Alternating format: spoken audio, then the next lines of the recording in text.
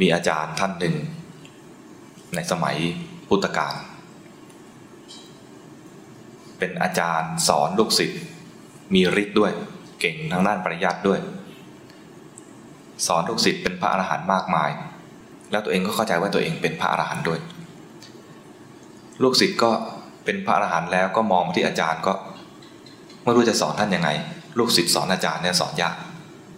จนกระทั่งผ่านไป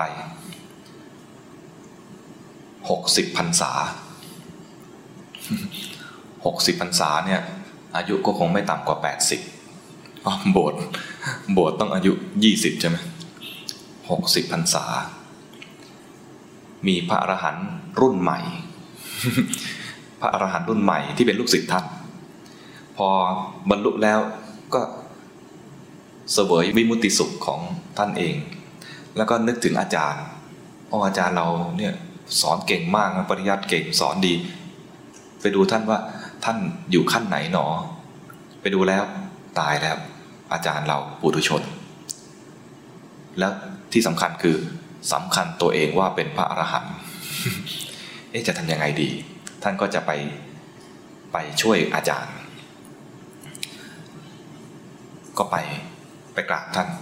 หาโอกาสกราบพระอาจารย์พยายามสอบถามปัญหาคุยธรรมะกันนะ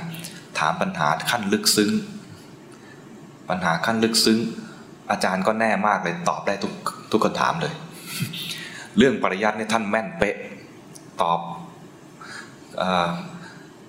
อะไรอะธรรมะที่เป็นข้อหมวด1หมวด2หมวด3หมวด4ขั้นที่เป็นสติปัฏฐานสมถกรรมฐานวิปัสสนากรรมฐานอะไรเนี่ยตอบได้หมดเลยแง่มุมในเรื่องของการตอบคำถามในแง่ของปริยัติตอบได้หมดเลยแตกฉานมากท่านจึงสอนพระที่เป็นลูกศิษย์กลายเป็นพระอรหันต์ได้ลูกศิษย์ก็ยังไงดี ก็เลยคราวนี้ถามในแง่ของอิทธิรู้สึกจะน่าจะเป็นสิ่งที่ท่านภูมิใจด้วยก็ถามว่า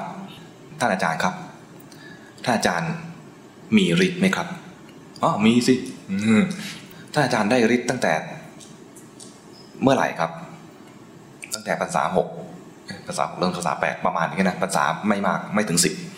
10และตอนนี้ยังมีอยู่ไหมครับมีสิเราก็ทบทวนฝึกฝนของเราอยู่เสมอถ้าท่านอาจารย์จะช่วยเนรมิตอะไรให้ผมดูเป็นขวัญตาหน่อยได้ไหมครับได้สิอยากดูอะไรผมอยากจะดูช้างสักตัวครับช่วยเนรมิตช้างให้ลูกช้างดูได้ไหมครับ ลูกช้างนี่ภาษาอาตมาเอง จริงอยากดูช้างเหรอต้องการแบบไหนช้างดำช้างเผือกช้างตัวผู้ตัวเมียขอตัวผู้ครับตัวผู้เอางายาวๆครับช้างเผือกตัวผู้ใหญ่ๆงายาวๆได้ท่านก็เลยนิมิตช้างปึ้งขึ้นมาอาจารย์ครับเอางวงเข้าปากเลยครับ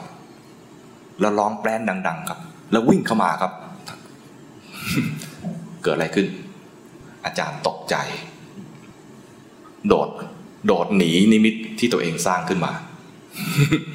สร้างได้เหมือนมากเนียนมากวิ่งมาโดดอาจารย์โดดไปนะลูกศิษย์คว้าจีวร อาจารย์ครับ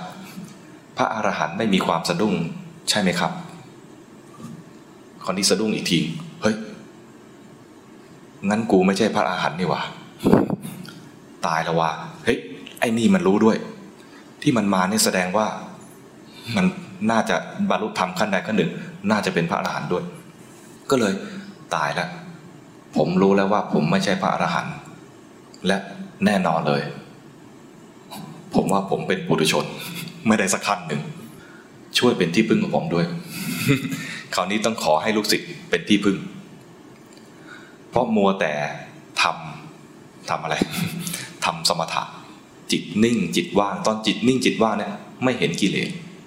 ทำฤทธิ์ทำอะไรได้ก็ทำได้นะแล้วไม่เห็นกิเลส